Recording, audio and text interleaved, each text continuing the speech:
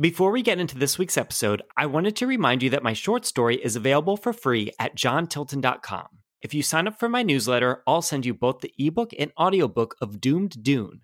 In this middle grade adventure, a girl named Melina travels to a forbidden landmark guarded by tyrannical robots. But her life turns upside down when she discovers the true reason it's off limits. Discover Doom's secret by heading over to johntilton.com. That's JONTILTON.com. Thanks again, and I hope you enjoy this week's episode. Welcome to Cause of Craft. I'm your host, John Tilton. Why do we create? Where do our ideas come from? What does our craft say about us? These are the ideas we explore here on the show. Each episode, I interview a different guest, from writers and painters to musicians and filmmakers. Together, we investigate the creative process and the reasons behind why we create. New challenges in your craft can show both the highs and the lows of the creative process. This week, I'm joined by Leila Sarouji of Tierra Madera Ceramics. We talk about how to deal with burnout and sometimes how a bit of time away from our craft can create a real hunger to get back at it and try new things. We also discuss the process of creating ceramics, including how each piece turns out unique even while using the same techniques. If you enjoy this podcast, please consider sharing it with a friend. Word of mouth is one of the best ways for the show to grow, and I appreciate your support. I hope you enjoy this conversation. Welcome to the show, Leila. It's so great to talk with you. Thanks, John. I'm really happy to be here. With all of my visual artists, I like to point people right away to their website just so they can see what works that we're talking about. So you have a Facebook, a website, and an Instagram. Would you mind sharing with us where we can view your ceramics? Yes. Yeah, I'd love for listeners to check out my work before they dive in, because I think things will, sync up a lot better. And so the best way is going to be to head over to Instagram. I am at tierra.madera.ceramics. And then if you want to kind of go into my website and learn a little bit more about me and the work, you can do www.tierramaderaceramics.com. I'm not very active on the Facebook. It just kind of, my Instagram shoots content over to the Facebook side. But those are the two best places to find me. And I'm pretty active on the Instagram side of things, just on a day-to-day basis. So love for you to join my journey. Now, Tierra Madera, that's an interesting name. Where did that come from? I'm glad you asked, because I find it to be a nice little anecdote. So I guess it was now 4.5 years ago. I was working in a restaurant. I was doing pottery on the side and working at a community studio where things eventually really took off for me. But at the time was just more of a hobby potter.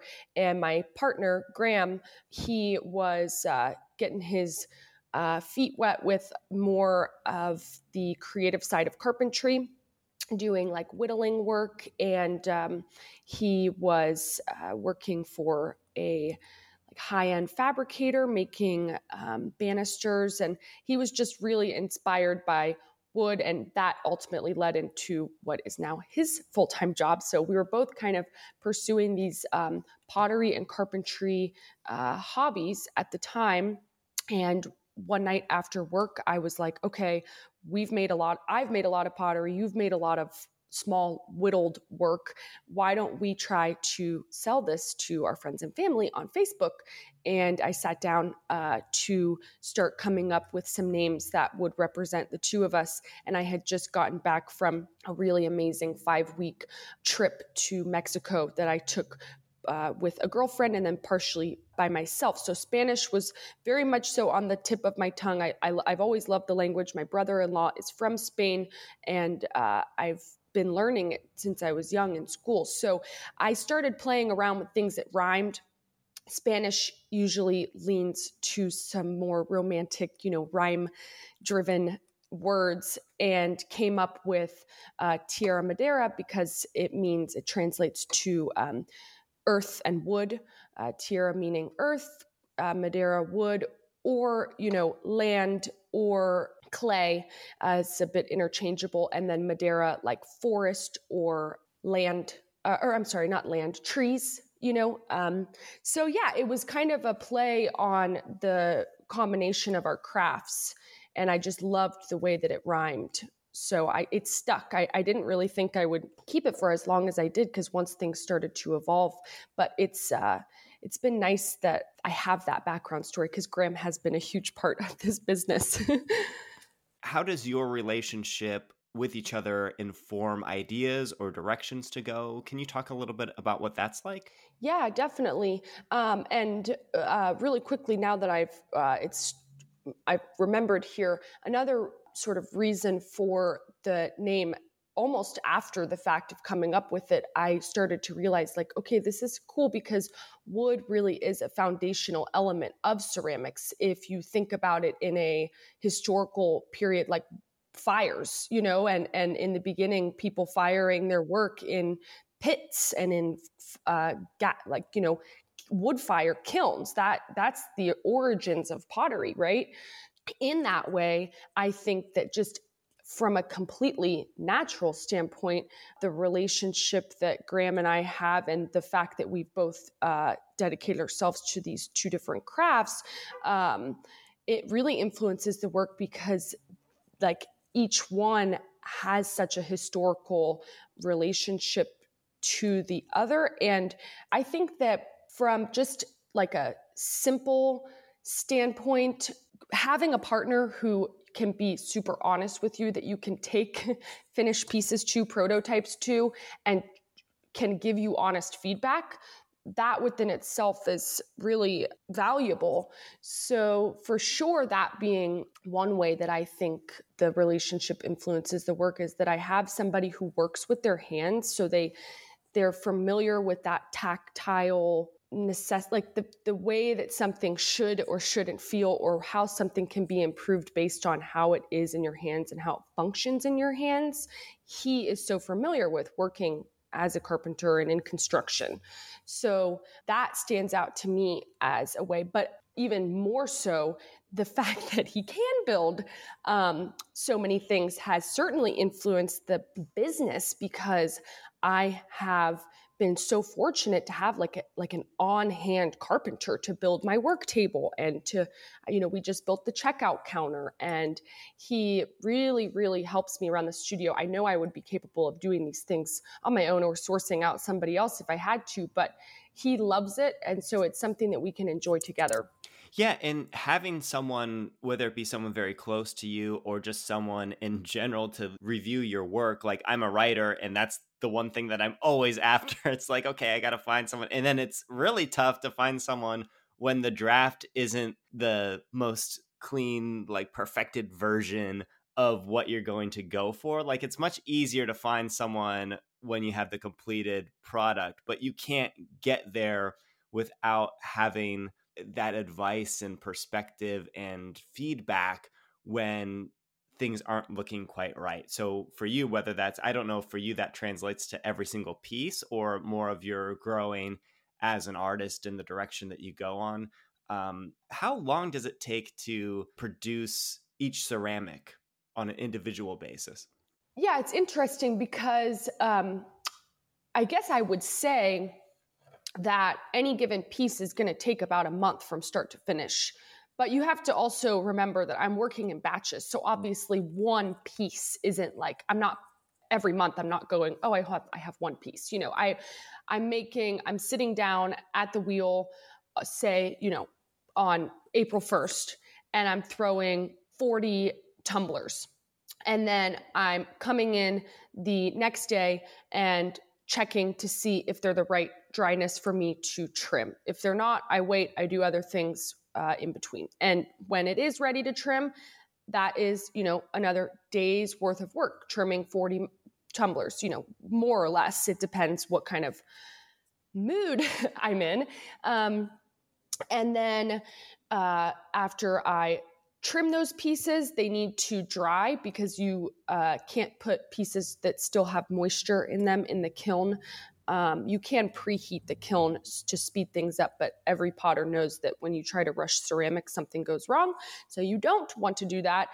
So let those dry. That might take, a few more days. And then I'm pushing things through the kiln twice. So I'm firing it first, taking it out, and glazing and then putting it back in. And mind you, like all of these steps also have about 10 other little steps that kind of go mostly unseen online because it would just be impossible to really document the amount. And the way that I work, I'm trying to produce a certain volume of work every month where I have multiple options. So tumblers, mugs, plates, bowls, in those in-betweens, I'm making the other things, which is why then it kind of becomes this one piece turns around in 1 month situation.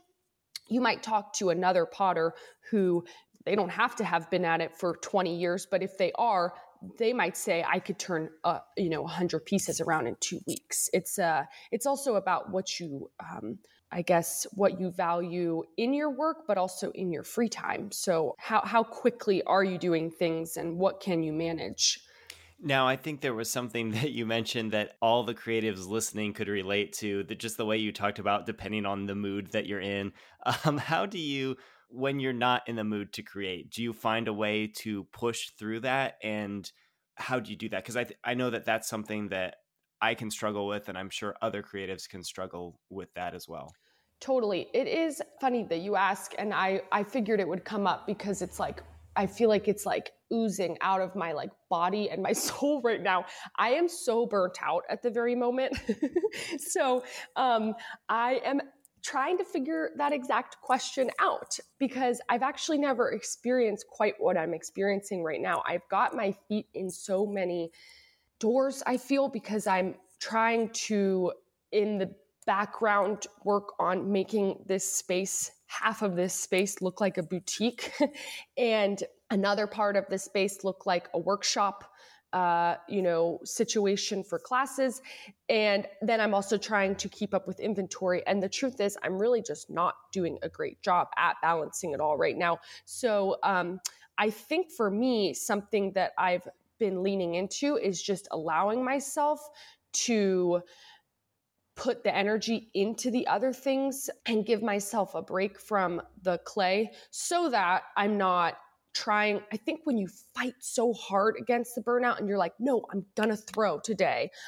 Like, it's like you for writing. You're like, I am dealing with hardcore writer's block, but I'm going to sit down at my desk. 8 hours go by and you have like 2 pages done and you feel even more defeated, right? So I'm trying to really just give myself a little bit of space. I don't think I'll get on the wheel and like throw 5 or 10 pieces just so that I am not falling totally behind. And I'm really lucky right now that I've have a few different commissions stacked up that are financially helping me not have to push so hard for the monthly shop restock. But I'm just trying to be okay with not wanting to play with clay right now as much as I normally would, because otherwise if I beat myself up for it, it's entirely too depressing. Yeah, it's tough, right? Because especially if you're trying to do it professionally, you do feel that pressure. And a lot of the difference between someone doing it as a hobby and doing it professionally is the output level and just keeping at it. And when you don't feel like it, pushing through and doing it. But at the same time, I agree exactly with what you're saying in that if you feel really burnt out, you could be doubling down on the damage by trying to force it.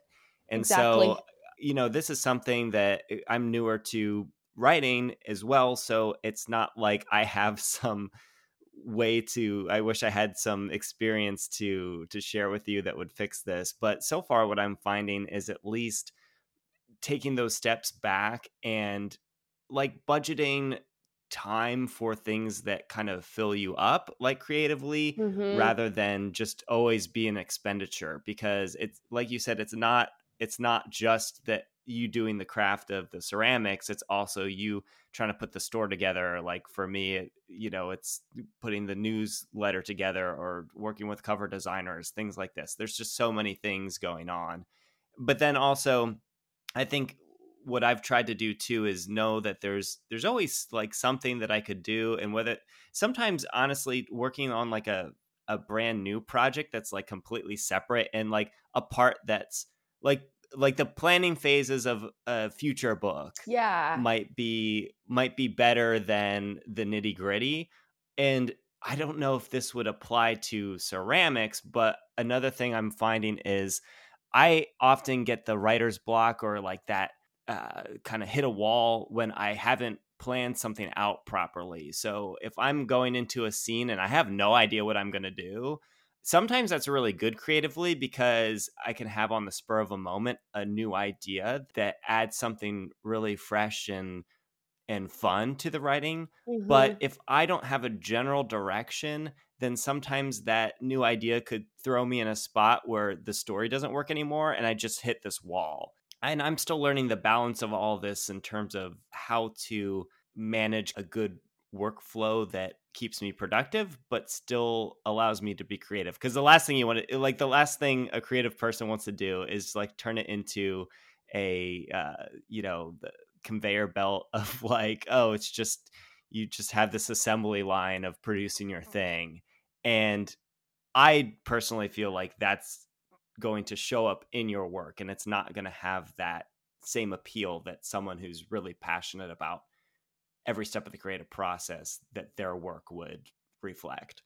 Yeah, and I think for me, something that I know is kind of contributing to my current, just like, I guess you could call it, I'm on a bit of like a deflate, it's like sometimes you're like a balloon and sometimes you're like super full of this air, this creative energy, and other times there's like a little leak, a little pin needle in the balloon, and you're just like a little slowly deflating because all that energy is being put out somewhere else.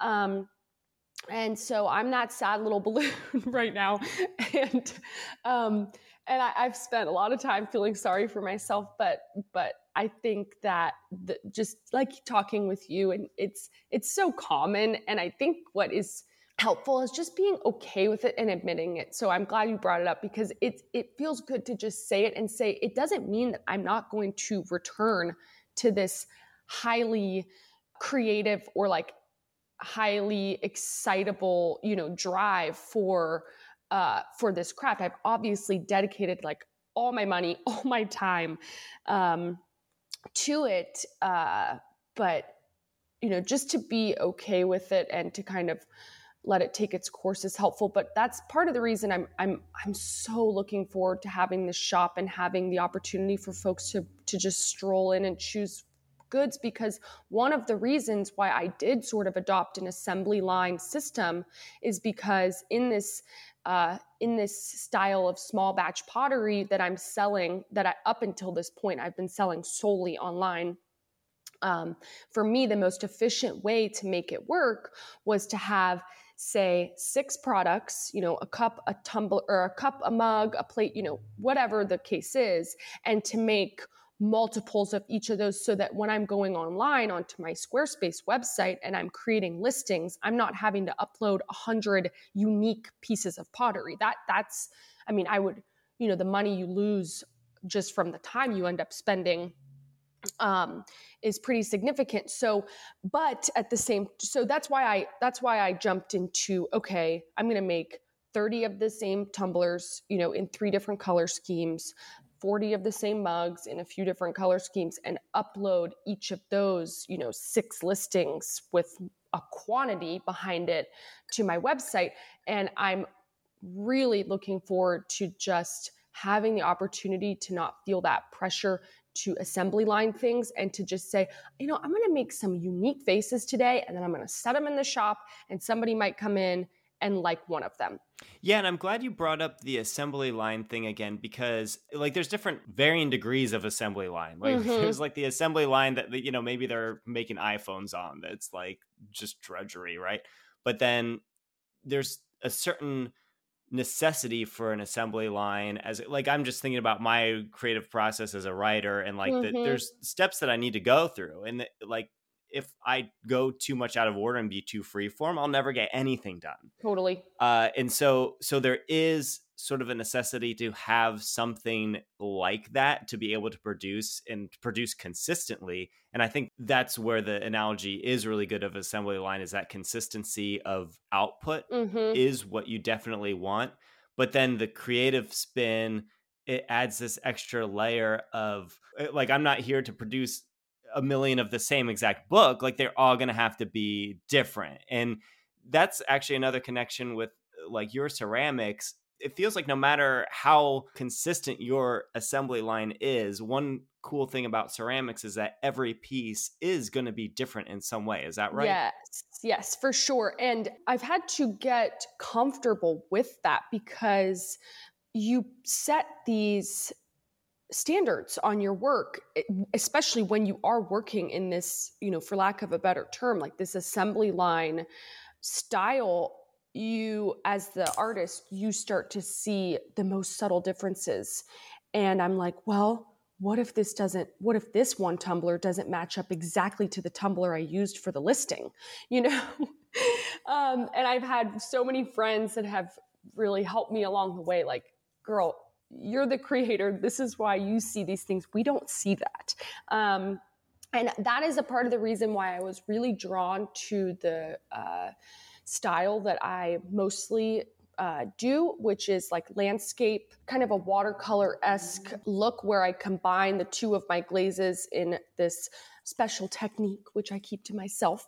And I overlap them and I create what a lot of people, and I think, appear to be landscapes. I'm always picking up a cup and being like, oh, I see, I see the sun. I see a little person walking across the mountains. I see a little river.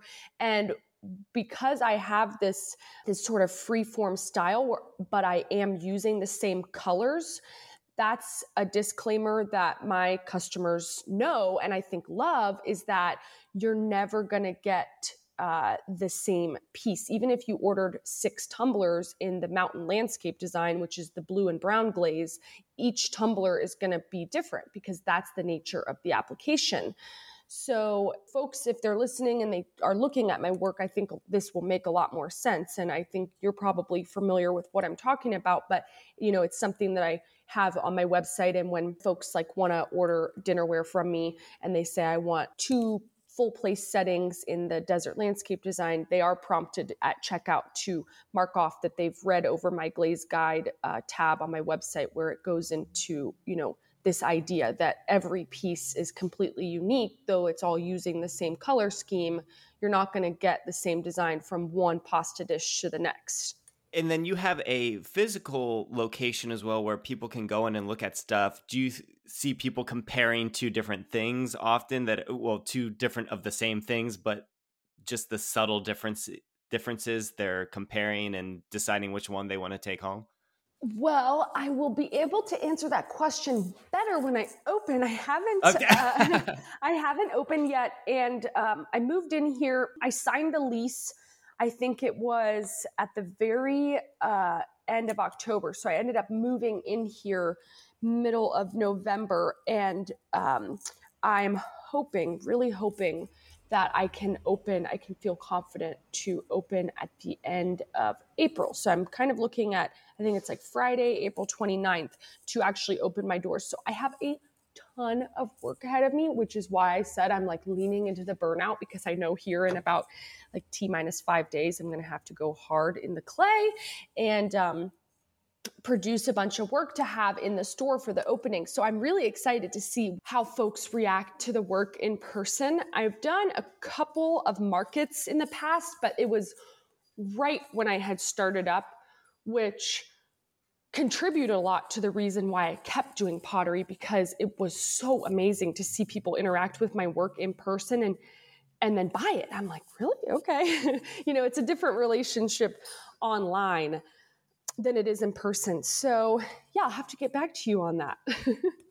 And so what prompted you to pursue opening the in-person shop? So to take you back a little bit without making this too very long of an explanation, I think it's been about 8 months now that Graham and I moved here to Northern California from Cincinnati, Ohio. I'm originally from Louisville, Kentucky, born and raised there, and then moved to Cincinnati to go to the University of Cincinnati, and I got a degree in communications, yada, yada. Graham and I met. We were together for 4 years, 4.5 years before it became obvious to us, especially after like quarantine lockdown, that we just really wanted to get out of like this area in the Midwest that we've been living our entire lives. And this area here in Northern California, we happen to have a couple friends who had moved out here years prior. So we had visited and loved it, loved the rivers, the mountains. We like to be outdoors. There's a great arts community here, and there's no shortage of carpentry work. So that's ultimately how we made the decision to move here. And we built this small little house on our friend's land. He graciously allowed us to have a place to not necessarily land, but build when we got here. So we spent the first 3 months doing that. And I say we, it's mostly Graham. And I was, in the background, always on Zillow looking for studios because I had come from a private studio in this artist warehouse back in Cincinnati that I was working out of for about a year and a half before we moved. And I could not find a studio out here. I really was struggling.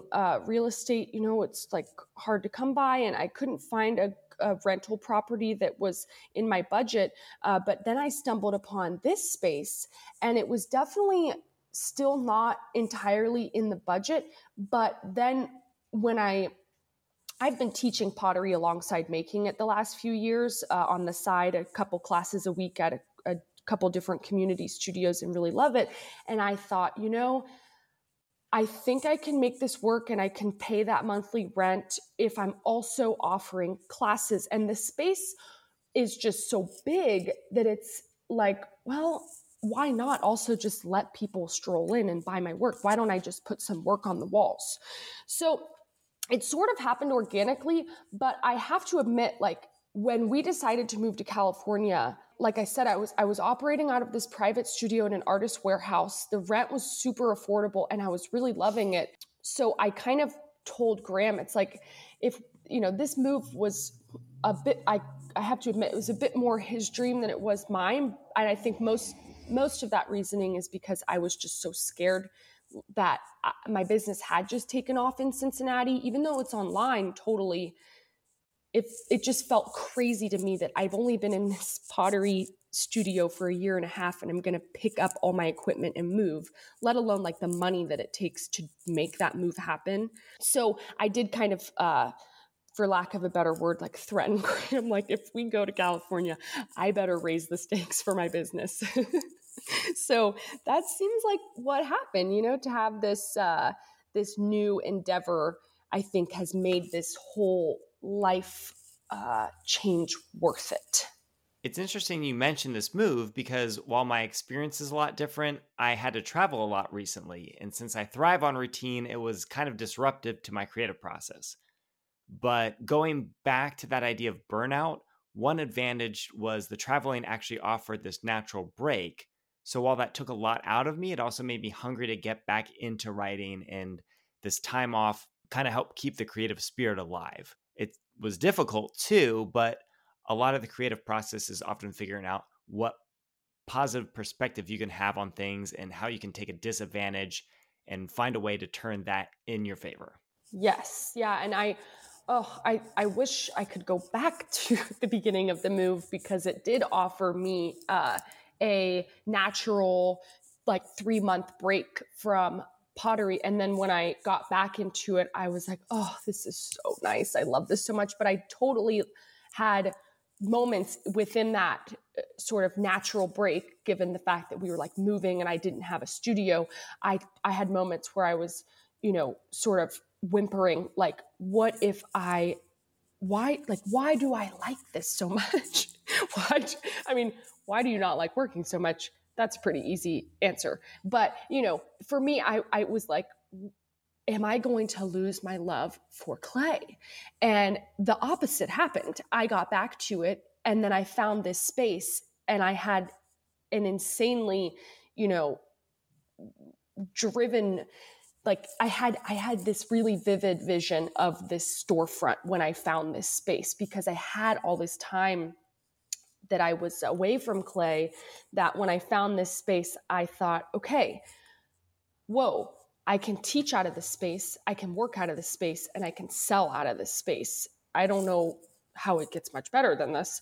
And I don't think I would have had that same drive for this vision had I just been, still in Cincinnati doing my day-to-day clay, and I stumbled upon a storefront for rent. I wouldn't have gone, maybe I'll take that leap. Why don't I move out of this really affordable space and go rent a studio and teach out of it? I was teaching out of another community studio. I was working out of my own private studio, and I was selling online. So it definitely took me out of my comfort zone and then gave way to new visions of how I could make this business work for me.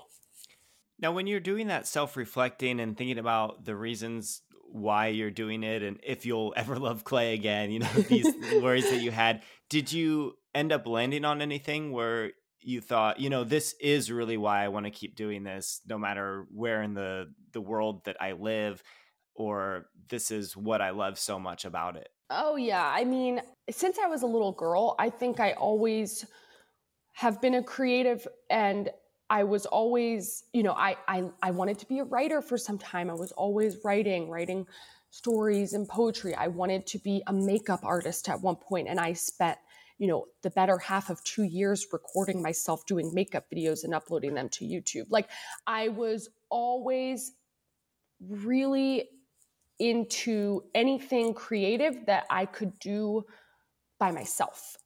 And I think that's because I am a pretty extroverted person, but I need alone time. I need solitude. And clay just works so well for those two things because there's such an entangled and amazing community within ceramics, online, offline. And it's also a craft that you mostly, are by yourself. Whether there's people around you or not, it's you and the clay at the end of the day. And that balance was so attractive to me, to be a part of a community that gave way to both of these things inside of myself, this extroverted and introverted side of myself. And I just really find so much joy in using something that I made in my everyday life, and more so seeing other people use something that I made and love it and have it in their homes and share it with the people they love. There's just nothing quite as satisfying, I imagine, reading your own book and being so proud of it and loving it is one thing, and then having another person do the same and love it and pass it on to somebody else because of how much they enjoyed it. Like, that joy is it's nearly inexplicable, right? Yeah, I agree 100%. And I just love that answer. And I really relate to it and it resonates with me. And I've really enjoyed talking with you. Thank you so much for coming on the show. Did you want to remind everyone again, one more time, where they can see your work, purchase your work, follow you on Instagram, all that good stuff? Yes. So if you want to keep up with my day to day, the best place to find me, talk with me. I like to talk with people who are interested in my work is on Instagram, and that is at tierra.madera.ceramics.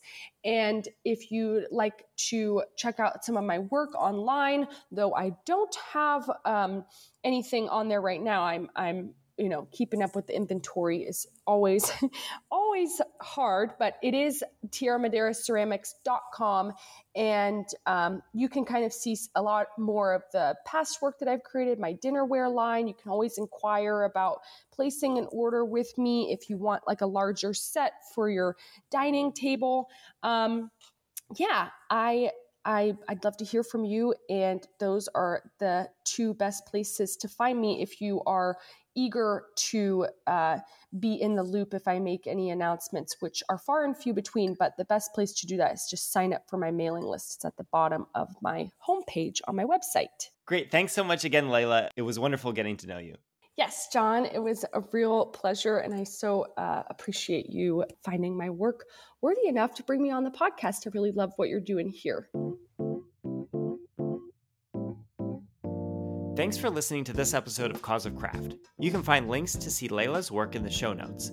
If you'd like to hear from another artist who works with clay, check out episode 26 with Bonnie Brushwood, where we talk about the magic of finding happy accidents in your work. And if you'd like to hear about a completely different sort of craft, check out episode 30 with game designer Sharon Meredith. We talk about building confidence through experience. If you enjoy this podcast, there are 2 easy ways to help the show grow. First, you can share your favorite episode with a friend, and second, leave a 5-star review on Apple Podcast or Spotify.